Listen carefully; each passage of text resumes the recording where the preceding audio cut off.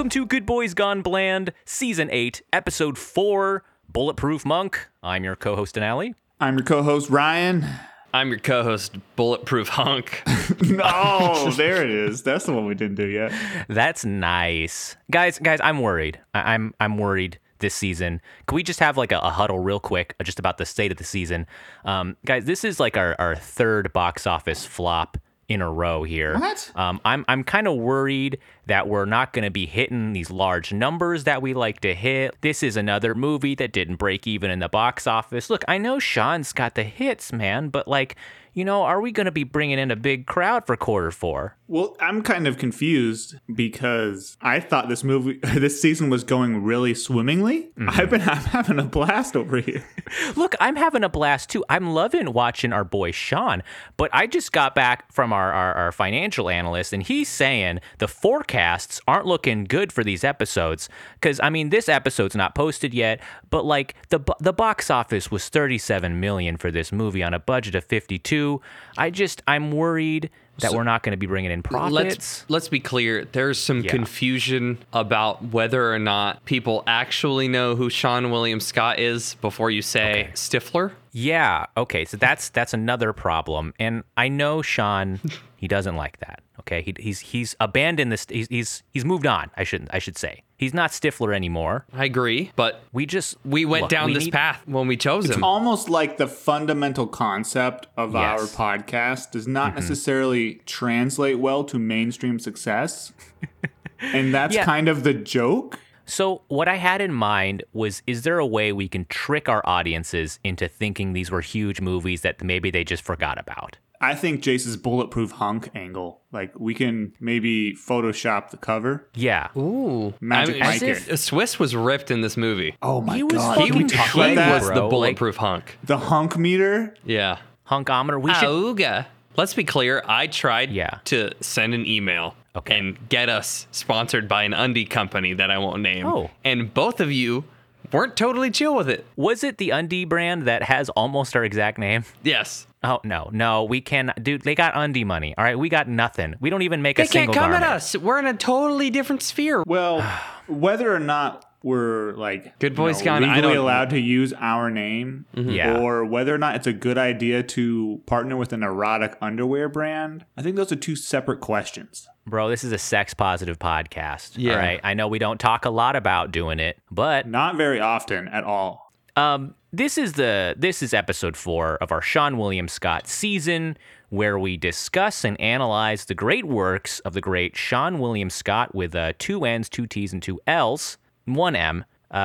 He's a great actor, and I was reading, in relation to what we were talking about, one of the reasons why he wasn't getting roles, like there was kind of a point where he was in a lot of movies and all of a sudden he wasn't, is that he said like he stopped getting calls for movies, which sucks. Like I think he deserves a Seannaissance. And he said he was kind of getting blamed for some of these box office, the ones that didn't perform as well in the box office is what I'm saying. And maybe that's not his fault. I don't think it's his fault at all. What are you talking about? He's the best part of every movie we've watched so far. That's what I'm saying. Maybe, you know what can kickstart his Seannaissance? Right. Yes. A feature on this podcast. He was he's in The Wrath of Becky, which was that's gonna be good. I think that's gonna be good. Running at South by Southwest. Wrath of Becky, is that like a superhero film? No, it's a Not interested. It's a sequel to kind of like an indie hit and kind of in the horror scene. Yeah, okay. He plays a guy named Daryl. Who's a neo-Nazi. Yeah, neo-Nazi, like, is that, I don't know. Tied to this movie. Like, it is. But how are you guys feeling 4 episodes in? You know, monetary budget stuff aside, are we feeling it? Yeah, I mean, I don't know if this is translating from the fact that this is my season. Yeah. That I picked, should I say, or nominated. And so was last season. But these two have kind of revitalized my love for you guys in this podcast. It was a spark we needed. After a struggling little summer there we had with busy schedules and kind of not very good movies. Wow. I'm feeling pretty good. I'm fine. Let's go. I want to get to like episode 7, 8, 9 where we're struggling a little bit because I feel like even with this movie, even though it's obscure, we're eating. We're eating pretty good here. Like I'm ready for some more Seann sauce. You know, like it hasn't gone bland for me. I smile the first time he comes on camera. Every time we watch one of these movies, I was actually very surprised. He popped up on camera and I was like, my dude. My guy. And look, I think audiences should be shelling out some more bucks for Seann. Yeah. Okay? We did. We each of us, I mean, I did a Cinemax like subscription, like a free trial. I didn't actually like pay anything. Did you guys pay? I paid the big bucks for standard definition. Oh, it looked great on a 4K TV. Something else I want to talk about is that this is like one of our first martial arts kind of adjacent movies we watched, I guess, since The Matrix. And the three of us, you know, we kind of bonded over martial arts, I would say, as teens. You know, the three of us are something of experts, I guess. So, I mean, I figured we can list our credentials. We don't like to talk about to do that. How good we kick butt, but maybe Ryan, do you want to start? Like, what's your stats, bro? Let's just say me and Julie watched John Wick 4, and she expressed a little bit of interest in learning John Wick's cool judo throws. And I was able to, you know, make her be not like she can now identify some stuff that happens in the John Wick movies. And yeah, she threw me to the ground the other day. That's pretty cool. Yeah, pretty cool. She's like almost 6 inches shorter than me. So nothing like a friendly judo throw. I mean, we haven't really flexed this knowledge that much, but we're like pretty good at spotting martial arts moves in movies. I have little cutouts that I hold up to the TV. Yeah. And if the body fits in that cutout, then I know which move it is. Have you guys thought about like making up a martial art? Like there hasn't been kind of a fresh one, I think, in like a couple like centuries, you know? Like have they centuries? Like figured out all of them way ahead, like 200 years ago, and then they're just like, we're done, you know? Like what's the most recent one? Well, Brazilian Jiu-Jitsu, kickboxing. What? How old is Brazilian Jiu-Jitsu? It started with the Gracie family like 40 years. Like 80? Brazilian Jiu-Jitsu is an 80s martial art? No, I'm like saying it's like recent. It's like the founding father of what we consider modern BJJ. Okay. Died not too long ago. Like 5 years ago.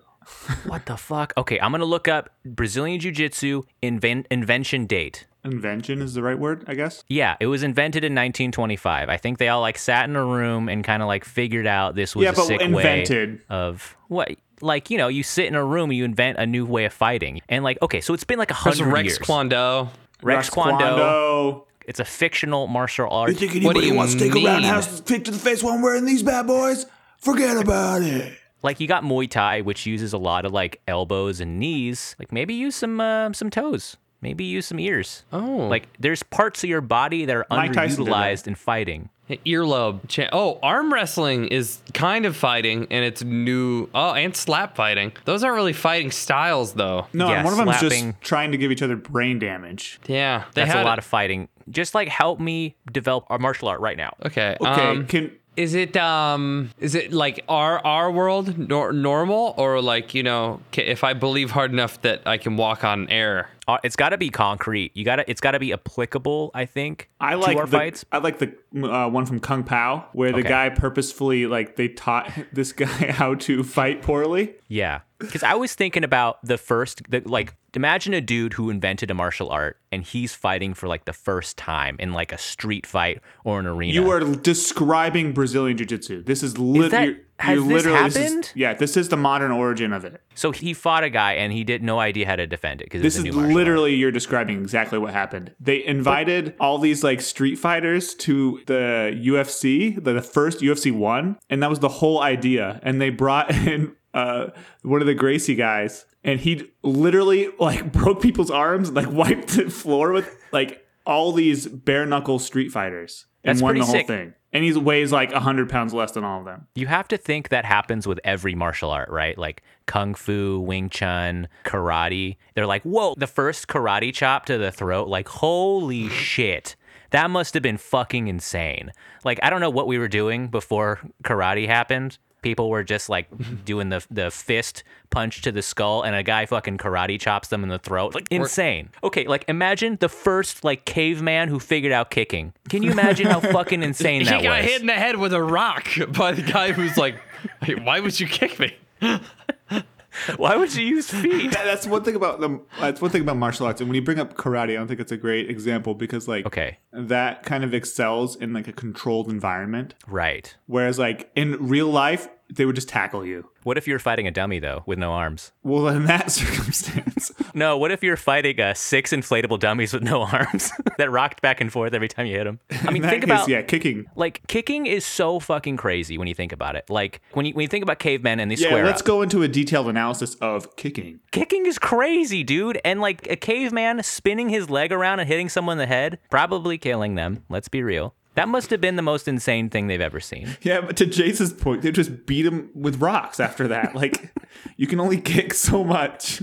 There's only so many rocks, though. Like, what if you run out of rocks? What if we run out of the planet Earth to rock people with? If you told me to go outside right now in Los Angeles and find a rock, I don't think You're I not could. a fucking caveman. You're describing the opposite of the caveman problem. Okay, let's do this. One of us will name a body part, and then another one of us will say what it can do in this new martial art, and then the other person can figure out the name of the martial There's art. like 2 or 3 body parts that can hit people. There are a We lot of gotta body invent parts new that ones. can hit people. The chop was a whole new area of the hand. Okay. All right, Jace, can you name a body part? Just any body part besides fist, I guess. I have to be first? Yeah, just name a body Yes. part.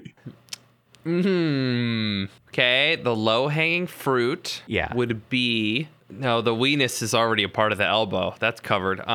We could use the muscle that's within the elbow. That's not the bone, but like the muscle, the squishy part of your elbow instead of the bone. And that could be a different type of fighting. Oh, and you have to go like this. You have to kind of it's gonna make your arm fall asleep, but then you can use that to your advantage. Okay. So I guess I took that. What you can use it for, Ryan? You got to think of a name for it. I gotta think of a name of elbow fighting. Yeah. Why? Yeah, what part of this aren't you understanding? The I rules that are explained being the whole sprung flow, on me, bro. with zero warning. A name for hitting people with the outside of your elbows. Yes. You know, I gotta plead ignorance on this one. Bendy, whack, whack. Okay, that's good. That's good. And so when you hit somebody, they're like, oh shit, it's gonna be hard as fuck because it's his elbow. But then it's soft, and they're like, huh? And then you hit them with a real hard one, and then that's gonna completely knock them So out. we're allowed to hit them with the hard ones. All right, okay. Ryan, now you name a body part, and Jace, you have to figure out what to do with it, and I'll make up a name. The calf. The calf, another squishy part. I like how we're thinking of squishy parts Because the hard parts are taken, you moron. Yeah, the calf. The calf excels at extending the foot, which allows you to jump. So you have to jump, and then you put your calves around their head. Yeah. Okay. Wait. So you jump and you're like clapping their ears with your soft calves. Yeah, and the calves are soft, like you said, so they'll shoot out to the side a bit and gain some momentum as they come back in.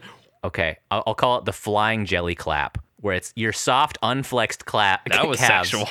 All right. It's not fucking sexual, dude. It's 2 calves slapping against. It's fucking disabling in a fight. Okay. I'm gonna name a body part. All right. Let's see what you came up with today. Okay. Before All right. you I'm gonna sprung name this a on us. non-squishy part. All right. Okay. Because we haven't used all of the solid parts. The throat. You could kind of trap someone between your clavicle and your jaw. Yeah. You know, biting's not allowed, but latching onto their head or their back. Yeah. You can. Yeah. You can kind of grab with your throat, or you can block. You can move the Adam's apple up and down and like make him I'm grossed calling out. it the apple hammer, and you know, and you just swing and you hit him with your Adam's apple in the temple, and it. Wait, so the tiny distance when you swallow, when the Adam's apple goes up and down, is the hit zone? Yeah. So the apple going down is gonna strike with so much force. It's gonna do damage. Ay. Apple This is hammer good. kind of sounds like Oppenheimer. Is that Not bad. This Yeah, is that's good. pretty This is good. good. Yeah. This is pretty good. I actually really like this.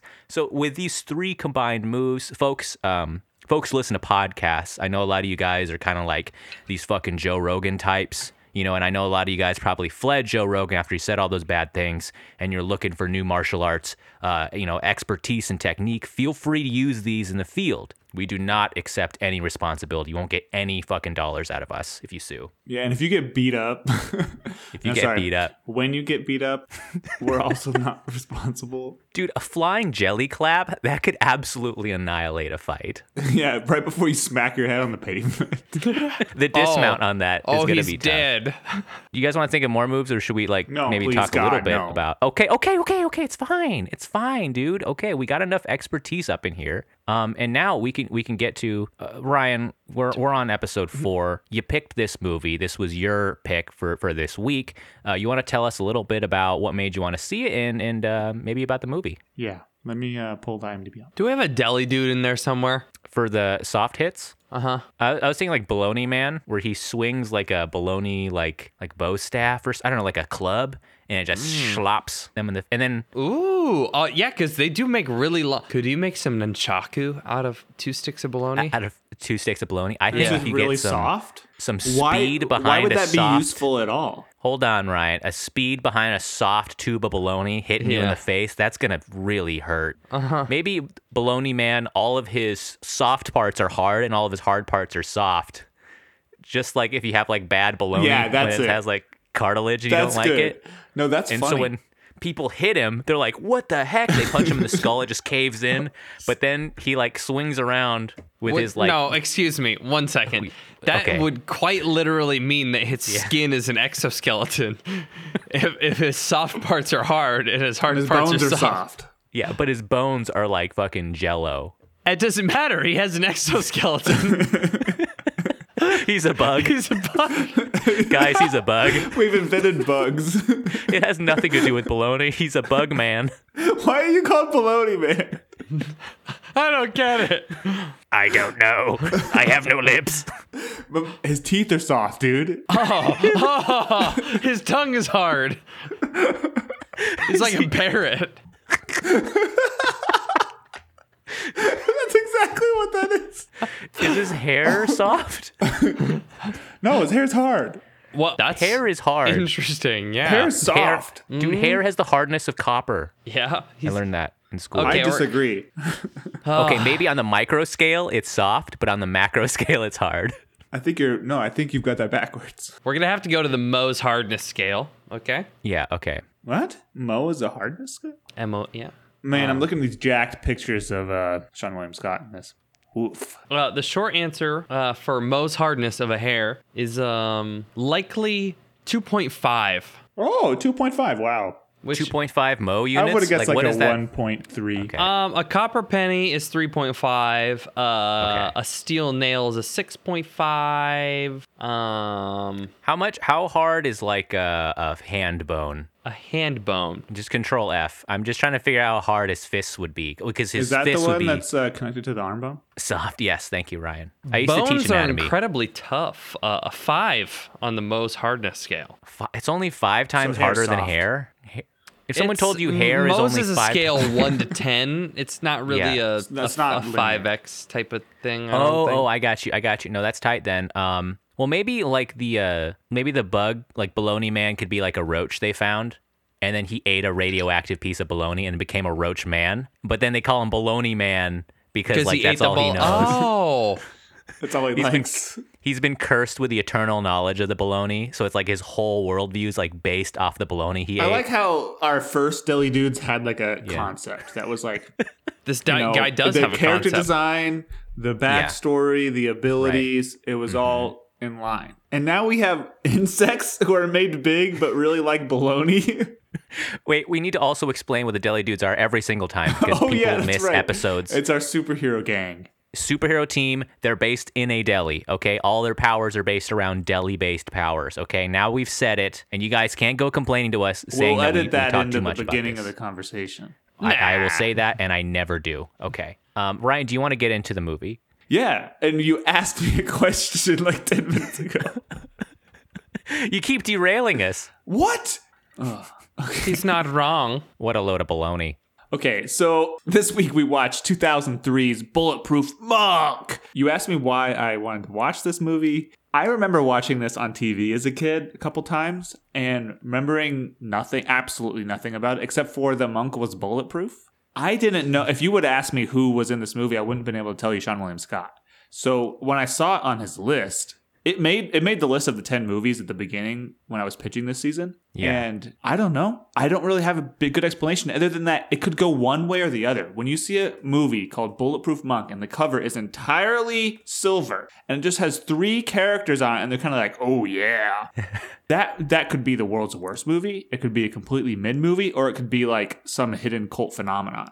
And you'll have to listen to the rest of the episode to find out which one it is. But it's the first one. So don't give it away. Don't give away. So this movie is about a Tibetan monk who unlocks the power of a scroll. The power gets passed on to him from an elder monk. It doesn't turn you literally bulletproof, but it makes you very hard to defeat in combat, essentially, and gives you all these Ain't sort of that some superpowers. bullshit? Mm-hmm. Like, right. He's not even bulletproof, yet like you base the entire bullets thing can on, enter him. Right. Yeah, he actually got super hurt when he got shot. And anyways, I just think it's bullshit. Is he even a monk? Like, okay. So that was in like the 1940s, and for some reason the Nazis show up, and Because it was in the 40s. Well, they're right. everywhere, man. They're just sticking their fucking heads in everyone's business in the 40s. And so, yeah, it's kind of weird.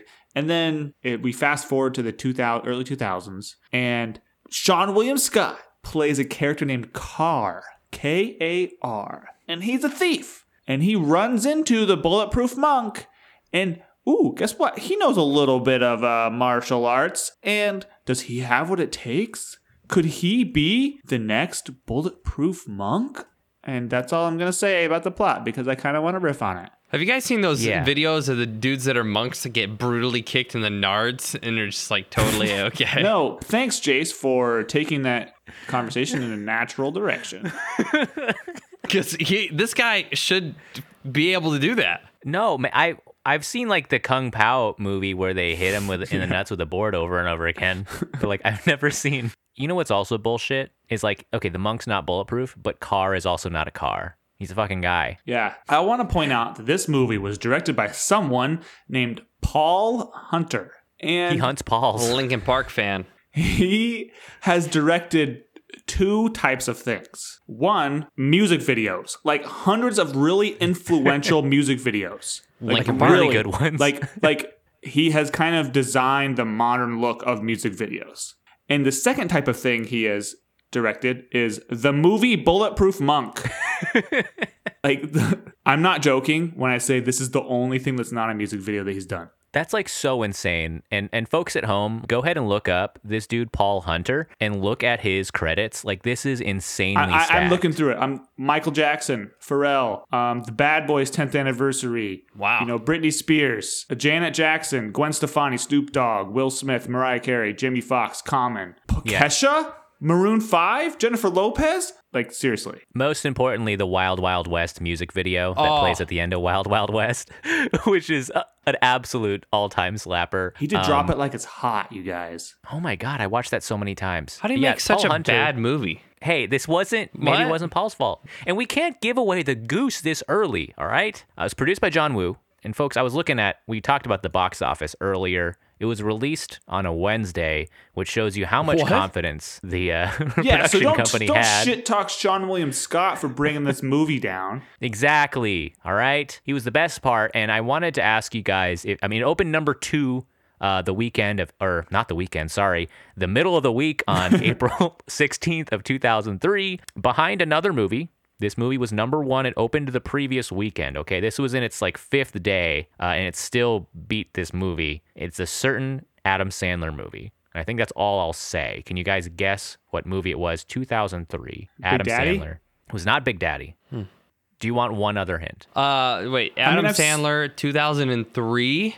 Yes. This was during his hot streak where he was like pumping them out. Oh, was his hot streak? Was it the golf movie? It was not the golf movie. That's was it Little Nicky? I'll give you a hint. That's a good guess. I'll give you a hint.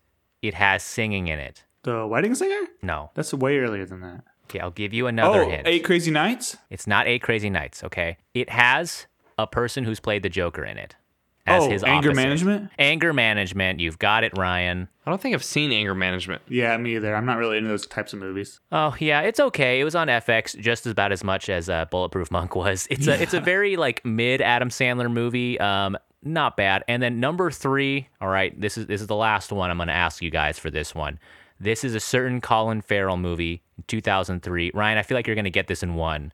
I just want to see if you can get this. Phone booth? It's Phone Booth.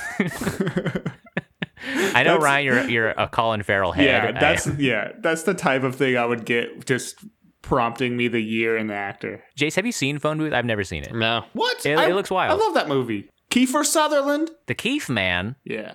Yeah. So, I mean, this movie, it starts with kind of like, as Ryan said, kind of like a wild ass premise because they're protecting these Very Guardians wild.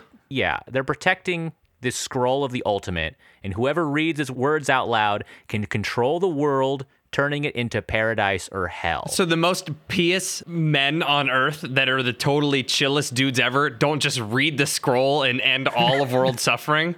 Like, yeah, I was Come on, confused. fellas. That's Was the heaven or hell thing like a metaphor just for like you can be really good and benevolent or you can be really bad? Or was it kind of a literal thing and that's why the Nazis wanted it? I feel like they thought that like if you tried to use it, your natural humanness would like corrupt it, right?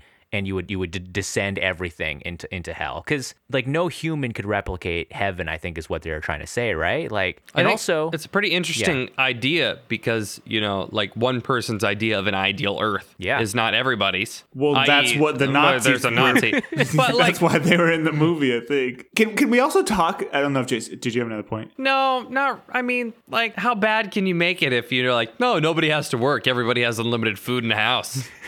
Oh.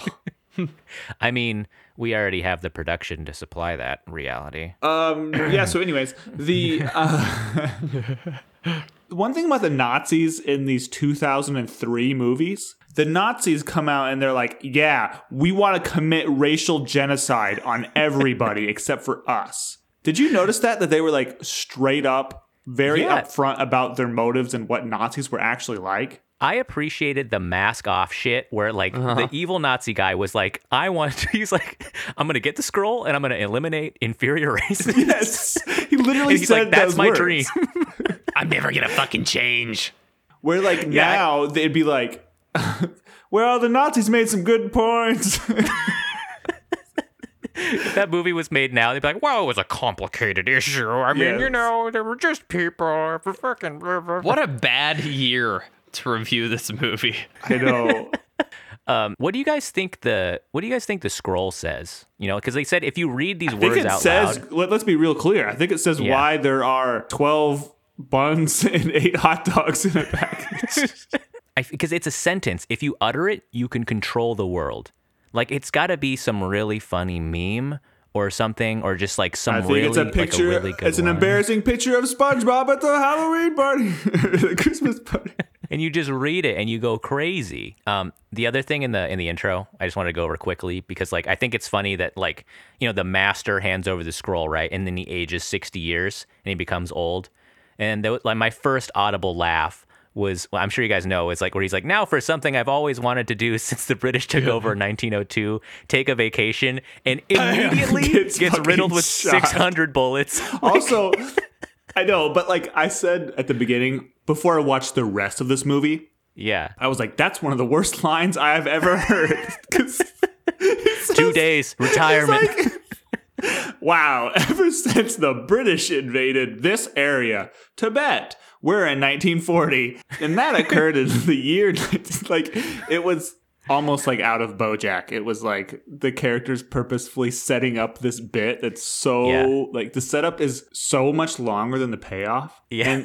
And the payoff is not supposed to be a joke. It was so comical, the timing. He gets absolutely wasted literally 1 nanosecond after uttering that line. And then, kids, this is why you use your vacation days, is what I'm saying. You know? Right. Fuck going to work. This motherfucker never got shit after he retired. Yeah. I also think it's funny, like, these Nazis, I mean, there was a whole thing with, like, treasure hunters, right? Wasn't that a whole thing where, like, Hitler sent out a bunch of people to, like, look for fucking ancient alien-ass treasures to, like, help win the war? It just makes sense that, like, they believe this fucking conspiracy bullshit like they do today, where they're just like, yeah, there's a fucking cube in the middle of like the Himalayas, and if you activate it, man, it's gonna make lightning shoot out of your arms or some shit. Yeah, they probably think this is a documentary. So also with things getting like straight to the point, Yeah. there's a character in this movie named Bad Girl, and her boyfriend's name. I can't even think about it without laughing. Just say his name. Just say what her boyfriend's name is. Bad Girl's boyfriend's name is Mr. Funktastic. You guys notice the tattoo? The tattoo Yeah. across his chest, and it's misspelled. It's Mr. Fucktastic in the tattoo. Is that what? Yeah, it's his without tattoo is the misspelled. N.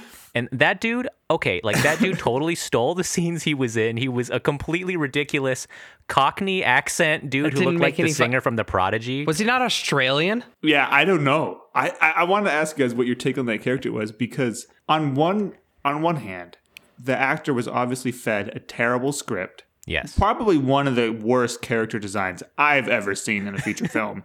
It was amazing. And then, like, the director obviously didn't give that much helpful direction, but the actor kind of chewed it up. He hammed it up so good in that scene. And then just fucking yeets out of the movie Yeah, and he's you gone. never see him again. It literally takes an elevator, like, out of the screen. And he's like, I'll get you, you bastard. And then that's it. He's done. I And, saw like, in the trivia, the original ending was that Funktastic comes back and helps them fight the bad guy. why the fuck did he Why not use would he that? do that? Bring back Mr. Funktastic. Are you shitting You me? can't bring back a character whose only motive was to cut off Seann William Scott's dick and balls. No, he was just He's like, he was I'm gonna just cut mad. your balls off. And his buddy's like, he's gonna cut your balls off. Dude, I wanted to see Mr. Funktastic and his really sick boy band looking crew show up and do their whole like freaking fight scene. Like that would have been So- so sick. That was like the coolest part of the movie. This is why I'm honestly amazed that Ryan, we get on this call and he tells me that the only other thing this dude has directed is music videos, because we're down there. I'm like, this scene is so gray. It does, in fact, look like we're straight out of a Linkin Park or an Evanescence music video. And he's like descending from a cage. And it's like, Look at the year. he had that set up. It was a very that setup was It was like, a vibe. The vibes are very post-Matrix, too, because you have, agents in suits chasing people. There's the shot-for-shot helicopter thing with a machine gun, and then you got bullet time and all this stuff, and literally a free your mind speech by the mentor. I think it was very much playing in that post-Y2K action space. But I also, something I've noticed in the Seann season is that they've said the title of the movie every single episode. Oh. This one, they said the word Bulletproof Monk 10 minutes in. It's by the Nazi guy because he says, you may be good, but you're not bulletproof. And then Monk. about 2 minutes later, the first word he says is monk. He screams the word. So his line is Bulletproof Monk, and that is the title of the movie. Wait, hold on. So you're saying the Yes. bad guy approaches Bulletproof Monk, Yes. says you're not bulletproof, fights him, kicks him off a cliff or whatever. Yeah. And then when he's screaming monk, that's a continuation of the same line. Yeah. Because says the title- Julie pointed that Might out. as That's well what be. she checked out, and she was like, "Okay, I'm gonna go sleep." When the Nazi was just standing there and was just like, "Monk." Yeah, like, what was he doing? Like, he shoots him, Oh. he falls off a cliff. Why was he upset? The direction about it, too, was like, he was like, Monk? The director was like, act like he was your best friend who just died. And he's like screaming into the air, like, monk. I just don't understand it really at all. And I don't think there's an answer to this. But why would the guy who shot someone who was standing on the edge of a cliff and who's just fighting him, like shot him on purpose? The monk had the scroll. Oh, he did. That's it. That's the He had the answer. scroll in his bag. You don't even So need to why keep the explaining. fuck would you shoot him? Because he's a then? Like- dipshit. He's a Nazi. He's a They're fucking stupid. idiot. Yeah. PSA to anybody out there who supports Nazis, you're an idiot. If he was smart, he wouldn't be a Nazi. What I love too is like, it flashes forward 60 years later, which is wild. It's 2003. I guess it's wild living 20 years past that. You're in NYC, and my favorite thing is like seeing that news headline Asian man pulls 3 from fire. I know. We talked about that. Like, why would What the wait? fuck? So why would the newspaper not just say man? It's just Asian man. And then like all of these news articles are just like Asian man saves guy. Like, and you're supposed to be like, oh, it's that guy.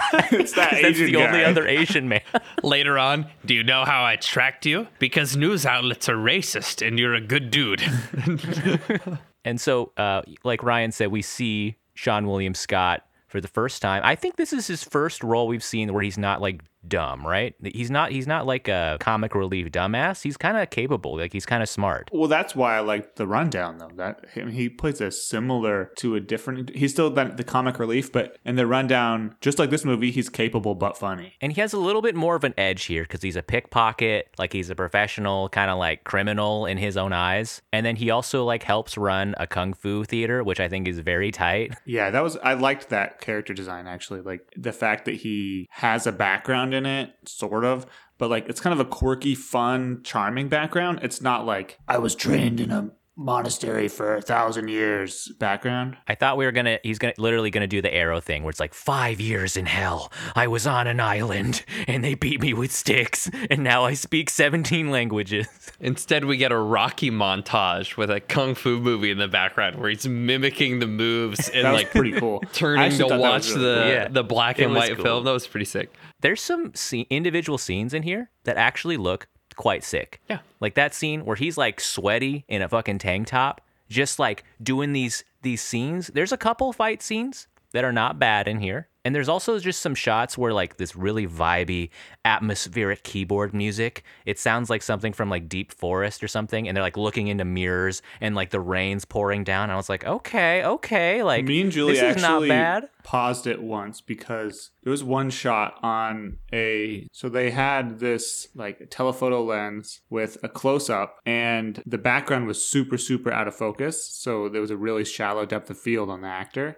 And there were single lights in the background. And the light, so normally when a circular lens is out of focus with a single point of light, you will just get a blurry light. It's like a blurry circle in the background. That's called like a bokeh. And in this movie, the blurry circle in the background from the light actually had the tops and the bottoms cut off of it. And so it was really interesting. You don't see this all the time, and usually you don't see it because people are paying attention to it. But like, it made a really cool aesthetic because the bokeh was like a rectangle almost, and I think it's from the shield and the lens in front of the shield in front of the lens be extending out really far, and the lens is technically like the shield is technically blocking some of the light. And I literally had never seen that before. And I don't know whether sound like an idiot to anybody who has seen that before, because maybe it's all over the place. But like they tried to get so artsy in this movie that sometimes it was really like something to at least appreciate their attempt. But also at the same time, like, they maybe were overcompensating and were like, let's shoot this super freaking artsy, and didn't really know how. Or maybe they're like, if we don't shoot it super out of focus, it's gonna look terrible. Yeah, there was some like weird artsy elements. I think that goes back to him being like a music video director, where he just wants to throw in these vibey things and see what works, man. Maybe we should do more of that. No, yeah, and that's why, like, once again, comparing this movie to John Wick is very interesting, especially because we just watched John Wick 4. And last season, I was doing this thing where we were watching a bad movie, and then me and Julie would watch a really good movie, like on our own, and kind of compare the two. And we watched them within 24 hours of each other. And it's kind of eye-opening, like how artsy and stylistic the same types of shots and scenes were in John Wick, and then watching this, it's just like people hanging out in their backyard trying to make an action movie. They had a Cocoa Puff scene in John Wick 4?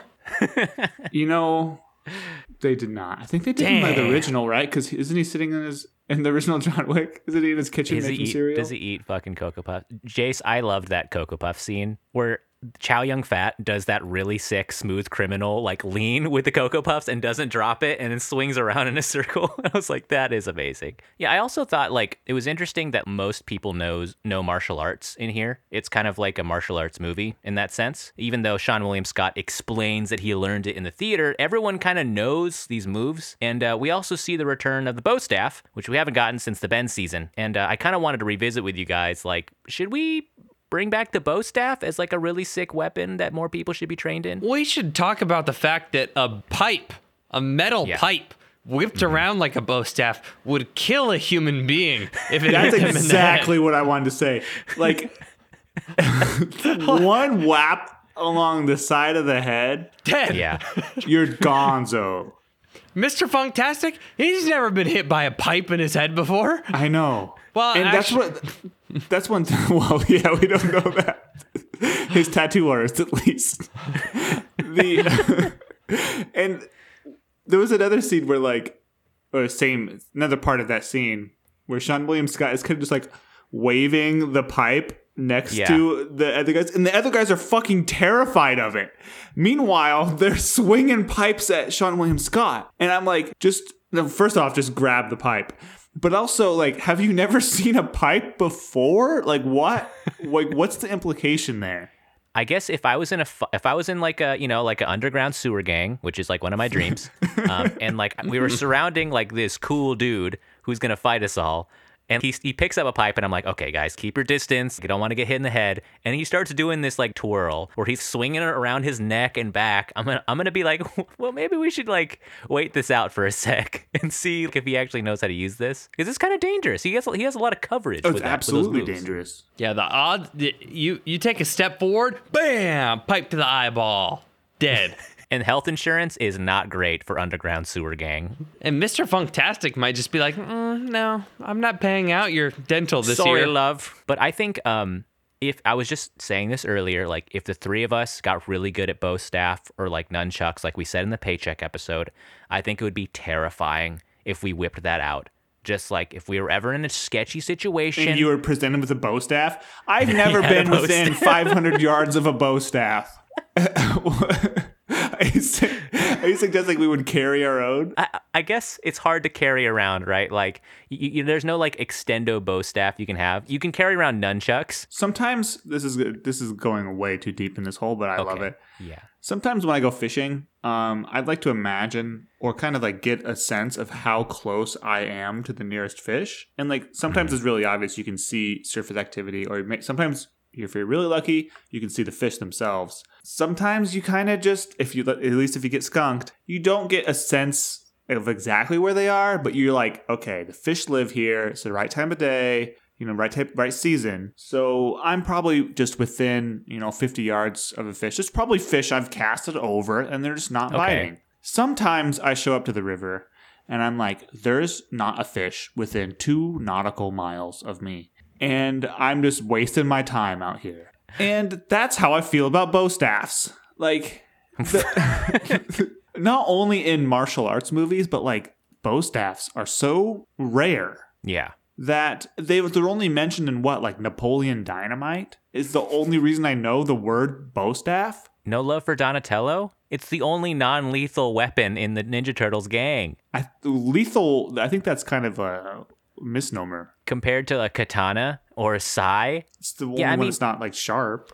Okay, like imagine you're one-on-one. A guy has a bow staff, but he's completely untrained. Like, do you know any counters? Because like I wouldn't know what to do at all. If someone has a weapon and they're completely trained with it distance. anyways, it doesn't matter what the weapon is. And I'm not choosing fucking bow staff. I know, but if someone had a bow staff against you, could you defend against it? Not if they know how to use it and I don't have nothing. What if they don't know how to use it at all? Then probably just run at them. I think it's still a pretty good weapon. They could point this pointy end of the stick at you, or like the stick end. Yeah, and you'd be like, "Ow!" You like hit your sternum and you're like, "Oh, dang That's mildly uncomfortable." What if they think they need to hit you with the middle of it and not the tips? Then great. Good for me. They should join our soft limb fighting league. We use alternative parts of the weapons too. Yeah. Lots of handle hits. The chains on the nunchucks. Hit him with the chain. It freaks him out. Wow. I also think it's funny that like Chow Yun-fat in this movie. He's coming right off of Crouching Tiger, Hidden Dragon. Great movie. Great movie. And he's in this as kind of like a fish out of water sort of comedy, but it's like, I don't know why he doesn't know more about modern New York. If he's just like, it's not like he's been frozen, you know? Like, well, I didn't take it that way because he knows everything about the hot dog economy. okay, he loves hot dogs, but he doesn't know like other shit. Like he says the meaning of life is in the question of why are there 8 buns in a package but 10 hot dogs in a package? And that's all I could think about for like the next hour and a half. It's a good question. Is that why you had all that time to notice like the effects going on in the scene and the filming? I wasn't It's paying like attention to the plot. the content was low in the movie, and you were like, hot dogs. hot dogs? What the fuck? I mean, the answer is capitalism. And when you run out of buns, you have to go buy more buns. Then you got to buy more hot dogs after that. You're I don't supposed think to so. buy 10 I think it's packs because of hot dogs. if you tried to and put 80 10 packs. buns, if you tried to put 10 buns in that bag, all the buns Okay. would get squished. Make a bigger bag. Why are you making an 8-bun bag? Make a 10-bun bag. Isn't We it already 8 have hot the dogs and bags. 10 buns? Wait, what? 8 hot dogs, 10 buns. 10 Okay, hot dogs, 8 buns. Either way, you could change the bag size for either of those factors and just make them both But then 10. you would get 12 hot dogs. You wouldn't need 12 hot dogs. You just keep it 10. But there's a bigger bag. You could fit more in there. That's just wasting space. Just make a smaller fucking bag. How would you get the 12 hot dogs in a smaller bag? Okay. I'm a All right, hamburger what- guy. Next. I'm a Okay, I love hot dogs too. Do you guys? I mean, have you guys ever done like the 2 buns, 1 hot dog, or 2 hot dogs, 1 bun? To kind of like resolve two this. buns? 2 buns? What? Okay, 2 buns I've is rough. I've buns, double one hot dogged dog. my own mouth before. What? 2 buns, 1 hot dog is rough. It's a lot of fucking dry bread in there, and you're kind of making like a square with the 2 Next buns. time I and go you're to eating- a baseball game, I'll ask for an extra bun. Are we all hot dog as a sandwich people or not? yeah. Yeah. Yeah, I think it is, and I don't like that whole hot dog as a taco thing. Like, fuck off, you know. It's a sandwich. Anyways, I just read that this was supposed to be an R-rated movie, and his Yeah. name was supposed to be Mr. Funktastic, are you serious? and they had to change it, i.e., the tattoo being wrong because they didn't get the R-rated. Go ahead. I think him being named Mr. Funktastic is even better. It's than so me. much funnier. I actually liked Chow Yun-fat in here. I think at I first, did a lot, yeah. yeah, he seemed a little flat. I wasn't sure if they were gonna do like too much of like the Orientalism, weird kind of like stoic thing, but he had like a personality. Like he had humor, he had quips, and he kind of like showed a little more in here. And I think he kind of grew on me in this movie. Yeah, he's got a charm. He's got like an everyday man charm for sure. Yeah, I mean, there is an element of kind of like, oh, like, look at this Asian man. Isn't he so strange compared to all these, you know? And I was afraid they were going to do that a lot, but it wasn't as much as I thought. I enjoyed how they played the character where it was like, I wasn't always a monk, dude. Yeah, Yeah, that's cool. Man, the 1920s were crazy. I do have a question. Okay. Is this an end of the world movie? Oh, Jesus Christ. Yes, it No. is. It is, man. The scroll could have fucking ended the world. I mean, The end of the world guy wanted isn't to eradicate- implied, though. So the only Seann William Scott movie we've had that's not an end of the world movie was The Rundown. And that can be easily edited to say like, oh, the gato could destroy the world. I don't agree that Yeah. this is an end of the world movie. Well, you don't 2 to think so, 1. Jace? No. What? There's no destruction of the world.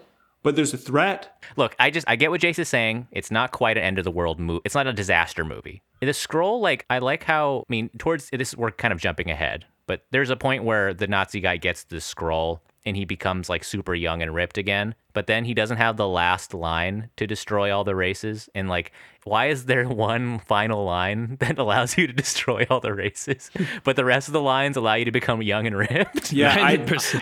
I was not fully paying attention during that part of the movie. It's when I was thinking about the other existential questions about hot dogs. But so, right.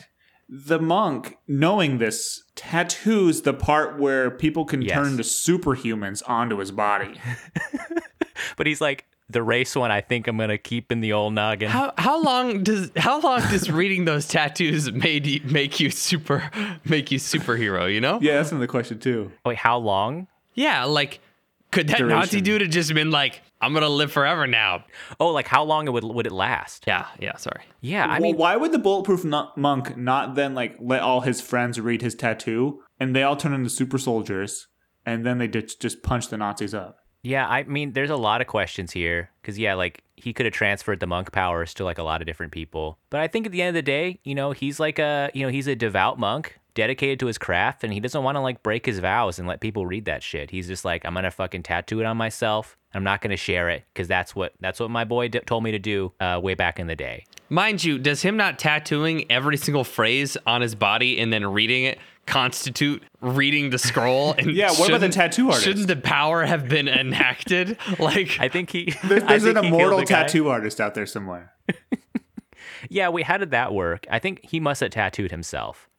But then Hey, so what are you doing here in but then tattoo school? he opened and read the scroll to put it on himself. So at that point, he could have been like, I'm going to make the world a veritable paradise. Can I use veritable that way? Because it's like veritable wasteland, right? It's venerable, maybe. What? Veritable, used as an intensifier, often to qualify a metaphor. Can we talk for a second about the strange fact, that this movie passes the Bechdel test? Does it? Yeah. The Nazi lady and the bad fucking girl talk to each other for like 2 minutes. In like a fight scene, right? No. Beforehand when they're in at the the Human museum. Rights Center. Oh, you're totally right. Yeah. And it's in a movie where I thought let's be very clear, the only two female characters, I thought they were going to be talking about men. Like if you were to say, hey, these two characters meet, what are they going to talk about? Guess. I would say, they're probably going to talk about men. It's 2003. But they get into like an existential debate about the usefulness of human rights organizations and like, publicity. I'm with you, but they just end the scene so horny that I don't think that it can pass the test. It was weirdly horny, but they almost got there. It's like it passes the baseline Bechdel test, but not the advanced one. Also, like, to talk about the stunts in this movie, they use a lot of wire work. Did you guys catch that one part where a Nazi pushes like one of the monks through a table, and it looked like the hit was kind of too hard, and the actor was kind of like, oh fuck, and he kind of like leans over to like pick him up, but then like it cuts, and so like it's a really I had to rewind it a couple times because someone like he gets pushed a little too hard for the stunt, falls through the table like really hard, and you can visibly see the Nazi guy like go like, oh shit, and he like goes towards the person to like pick him up. And it was a really funny scene. That's kind of this movie in a nutshell. Did this scene I had to rewatch a few times when the Nazi goes to the movie theater and the owner is there alone and they're looking for Swiss and they're like, have you seen him? Do you know where he is? And blah, blah, blah. He's not there. And they smack this thing down onto the counter. Oh, yeah.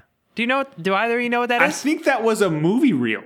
It's a 30 millimeter movie case that like... Why would that install fear in the owner of a movie theater? Who the fuck that's a normal person would even know what that is, though? Like... She must have found it on Seann, right? But no, because it's huge, dude. It's bigger than a briefcase. It's big. It's metal. I thought it was like I thought it was like a torture device to begin with. I thought they were like threatening him, like a... Yeah, because they plop it on the counter, and the owner of the movie theater is like, "Oh no!" But he sees that stuff every day. That's probably something they picked up in the very room. I feel like it was a cut scene or something, or like when they cut a context. Because I think she's slapping it on there to show that she knows Seann is there. But there was no context to explain that at all. Because I was also rewinding it, Jace, because I was like, what the fuck? But then Mr. Kojima, he doesn't snitch. Yeah, what a bro. Yeah. Also, I like Seann William Scott's apartment. It was kind of cool. It has that grungy, like 2000s garbage everywhere, microwave balanced on like a loft coffee maker. in New York City before, that was swanky. Yeah, I love depictions of like 90s, 2000s New York City, where it has just this griminess and it just has this coolness to it. That's kind of like what I imagine New York is like, is from that era. Like to kind of get back to the dialogue in this movie is really ridiculous and insane. Like, we haven't really expressed that much, but like sometimes one line after another is more insane than the last. It's like nobody talks like this, and they just say some really outlandish shit. And I think it's worth watching, at least for that reason. Like, it's really bizarre. I very much enjoyed how easily Seann William Scott was persuaded into doing things. Right? Like, he's like, oh, I can't beat you up. I guess you can sleep in my bed. Yeah, he's like, okay. And the guy was like, hey, these killer Nazis are coming after me. You want to help me with this scroll? And he's like, well, I guess I got nothing better to do. And this whole movie happened over the course of like 2 days. Yeah, that's insane. They showed up to the bad girl's house and they broke in for some reason. Yeah. That was kind of a plot point. But they broke in and they were like, yeah, when I met you this morning. I was like, what? What? When did Chow Yun-fat go to sleep? It went from Seann William Scott like in the bed. That's like a scene in the movie. Was that during the day? It was at night. No, but when he breaks into the bad girl's house, she's like, yeah, since I saw you this morning. Maybe that's when Chow Yun-fat was sleeping. But it's crazy that like Seann William Scott went from buying a hot dog that day to freeing monks from the torture device chairs in the underground Nazi lair. Why were they in those? What was the point of the Nazi torture device? The specific device he invents, right, Jace? Where their arms are in the air and there's like these sucking tubes in their brains. Okay, well, that's the thing. Those are supposed to be needles. And then at some point they realized we can't put needles on our extras' foreheads to make this machine look real. So they put little suction thingies on the end of them. Like, what is it doing? Is it sucking their thoughts? Why does they need to start it with water? Yeah, and the water just flows in the middle of the room. Start the water machine. Yeah, pump like 100,000 gallons of water straight into this facility. And like, why did you build those $1 million machines? Created by like a designer company. They look fantastic. Like, you don't need that to torture somebody. I'm just saying, this is some extra ass shit. I think people who haven't seen this movie, which is basically everybody, it's gonna be very confused. Oh, have you guys seen this before? I have. I had seen it on time. TV. Oh, okay. Yeah. But I don't remember anything from it. I just remember the premise. Yeah, I saw like commercials for it on FX. Like, I think just Seann William Scott's like an FX actor to me because like I feel like that channel loved him and played a lot of his movies. And that's like my whole context for him. But yeah, I mean, this movie kind of just keeps unfolding and gets kind of conceptually crazier, I think. And then it kind of just culminates into like a kung fu fight between the Nazi guy and the monk and Seann William Scott, who's training which seems like to be the new guardian of the scroll, which I thought was fun. And then, boom, it's actually Bad Girl and Swiss are the scroll. Yeah, Whoa. I didn't quite get that. They both separately fulfilled the prophecies, but together at the same time. Right, but isn't that like a total cheat code? No, because he says the really mystical line. I mean, they did show you a montage of how she did all the same tasks that he did. Mm-hmm. But like, my issue with this actually isn't so much that like whether or not she earned it, because I think whatever, fine, like she did all the shit he did. But like, it's kind of fucked up to kind of just almost like marry these two people like this. That's what I'm talking about. Where he's like, you two are both semi-immortal guardians. And like, man, you better hope they actually like each other because they just met yesterday. And it's like, I know they don't even know have if like the other person sleeps with the fan on in the summer, right? And that might be a deal breaker. Yeah, it kind of implied that they're going to be in a relationship now after hitting it off that first day. But it's like, I guess you don't have to hang out with the other guardian the whole time. It'd like, probably be better if you don't. But then each guardian has only part of the scroll. That was kind of like a whole thing that kind of had me scratching my head about logistics. Yeah. But I was also thinking, like, why doesn't the monk just give the guardianship to like 12 people? Yeah, that's what I was thinking. It's like, not only if he could make his friends super friends by letting them read 9/10 of it, but why not orchestrate people to fulfill all the conditions and then spread it out and make a whole new army of immortal people. Mm-hmm. Do you think it split the text 50-50 on their bodies, or they both got the full copy of it except the last two words? I think both got full copy because it looked identical, and then he split the last two words between the two of them. I love, JC mentioned it earlier, that the Nazi character's exit where the monk is like, "You can still change. I've given you so many chances." And the Nazi's screaming, "I will never change." And then falling to his death and hitting power lines, Really getting committed electrocuted to being a death. Nazi. Like, what? That is pure Nazi shit. And also, that is the most like hilarious, serious movie death I've ever seen. Can I also say I didn't know this movie was about Nazis when I picked it? Neither did I. Like, It was That's so fair. much- That came out of nowhere. Yeah, I'm sorry, guys. It could have literally been anybody. They could have. Could have been The just a bad bad guy. actor could have been anybody. Yeah, could have been a bad dude. I mean, it was definitely an anti-Nazi movie. It made them look like fucking idiots. That was refreshing. That was actually really cool. Yeah. Yeah, and they got their shit kicked in because they suck. I mean, do you guys want to get into the meters, or should we answer the hot dog question? Like, they did answer that at the end of the movie. It's be happy you always have a hot dog. Yeah, I like they're just like, shit happens, so you can always get a hot dog. That was the morale of Meaning the of story. life. Yeah, be present, enjoy your hot dog. Okay. I'll start my meters. So at this portion of the podcast, we do 2 different meters. We'll do first the Seannometer, which is just a rating of how Seann is Seann and how well he comports with our preconceived notions of what a Seann William Scott movie should be. And then we'll do the actual movie meter, what we think of the movie. We don't just boil it down to 1 meter because that's, way too simplistic. And they might be totally different. For example, I'll go first. My Seann William Scott meter is hard to place. And this actually kind of comes upon a hypothetical that we talked about a couple weeks ago, because I think his quantity might be a little too high, right? Like, in my mind, he's definitely the number 2. And in this, he's kind of like really prominent. It's up there with the Rundown. Like, he's really prominent, but he's maybe too prominent. And so I did not know that he was going to be the next Bulletproof Monk. And like a normal Seann William Scott movie, he'd just be kind of along for the ride. The Bulletproof Monk would have his own plot line, and then Seann William Scott would be there like making jokes and stuff. And yeah, so I think unfortunately his quantity is actually going to take him a bump down. We also didn't get a caw. That's true. But not a single one. Yeah, but he is sexy in this movie. Ooh-wee. I think they got him in this thinking he was going to launch off in a different type of career. And so that's a point. I think I'm going to give this a solid 7 for the Seannometer. Same year as Daredevil? Yeah. Damn. Can't wake up.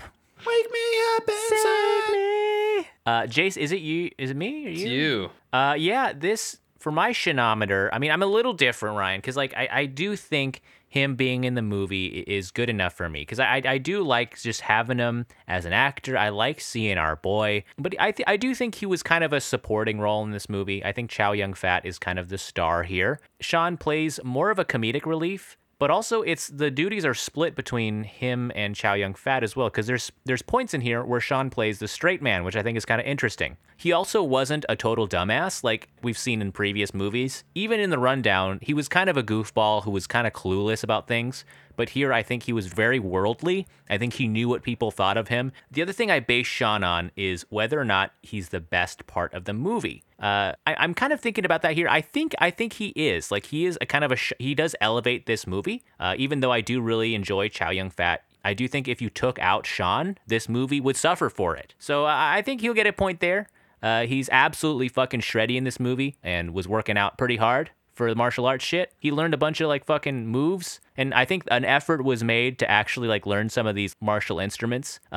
He wasn't very shibby. Like, that was kind of like a big thing for me, and I think he's gonna kind of get a dock here. But I think I'm gonna set this thing at a 6.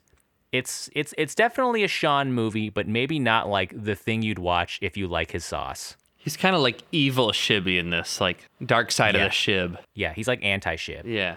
You said a 6? Yeah. I'm going to give it an 8. All right, let's Good move on to review. the movie meter.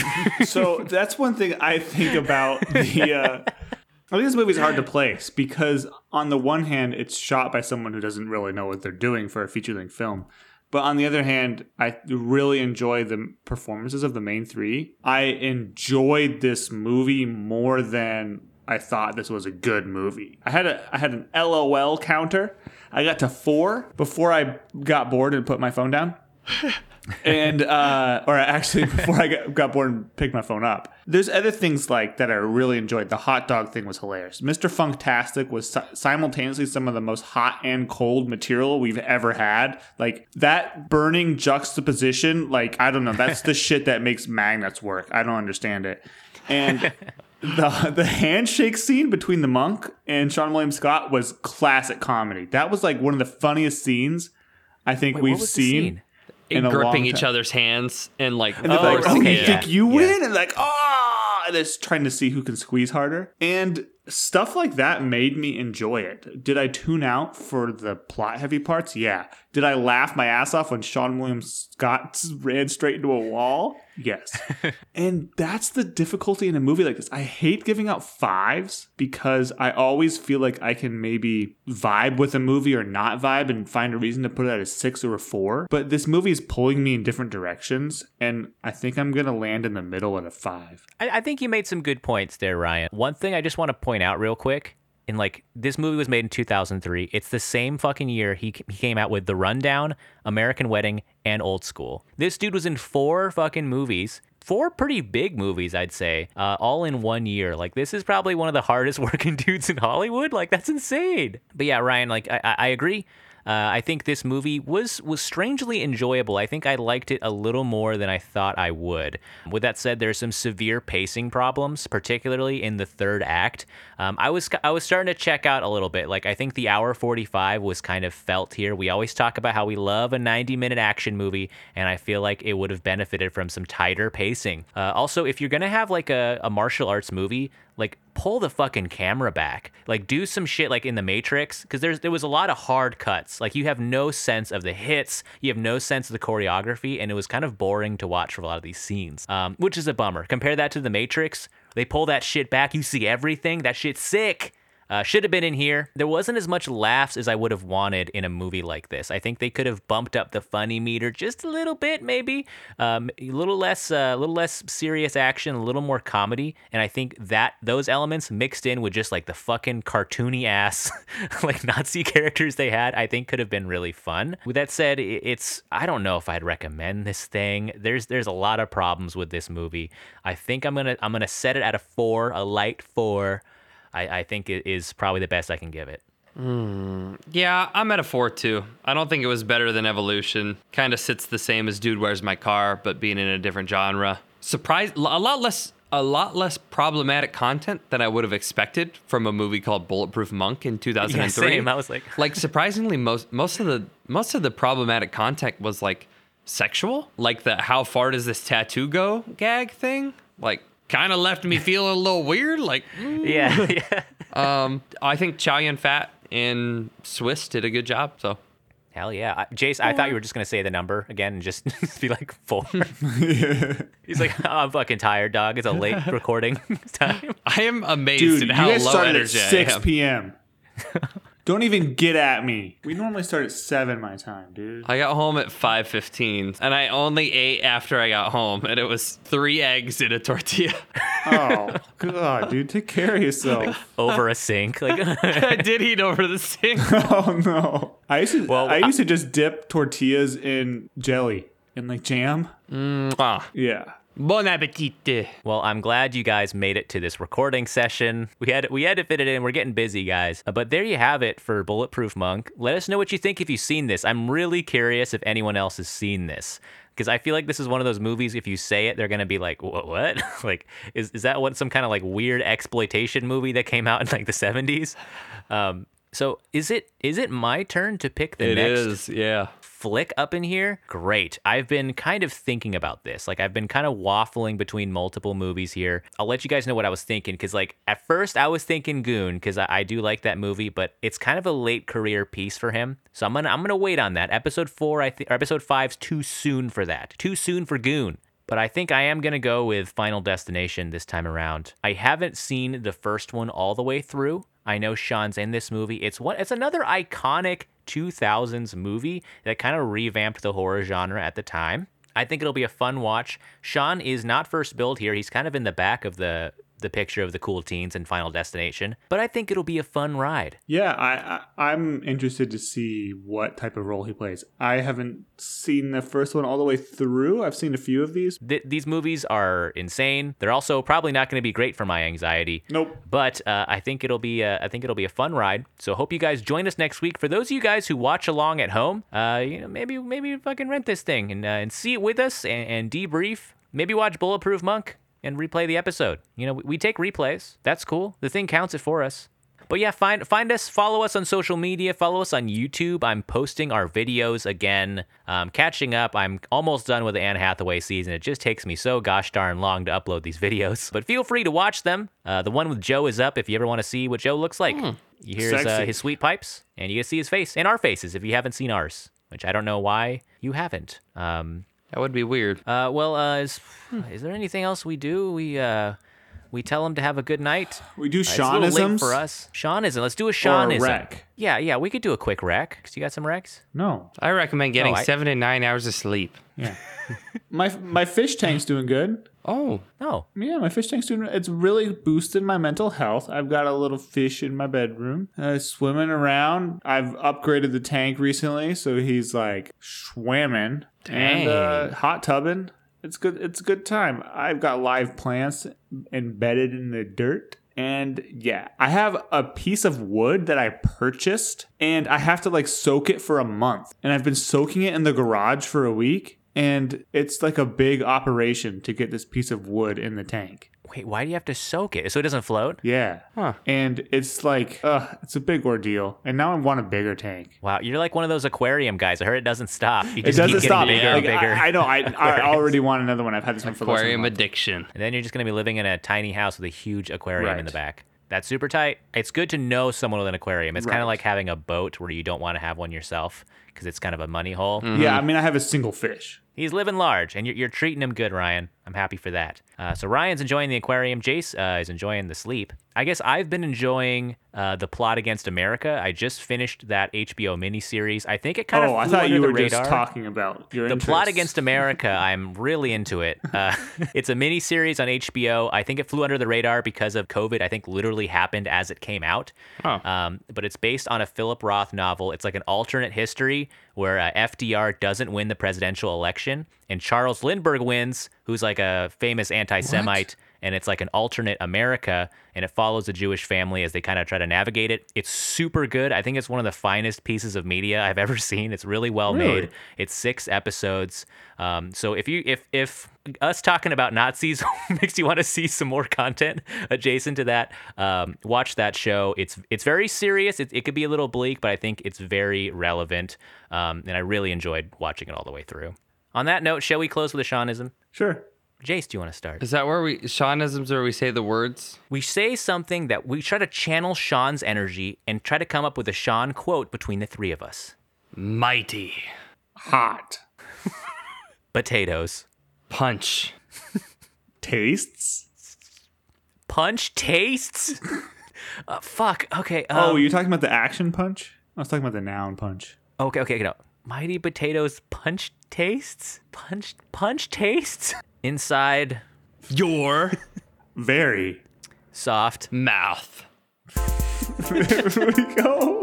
It kind of makes sense. Like you burn your mouth, you burn your Mine's tongue if you eat a baked potato. I was thinking punch like the drink. But then you said tastes. Yeah. Mighty potatoes punch. Do you refer to punch flavor as punch tastes?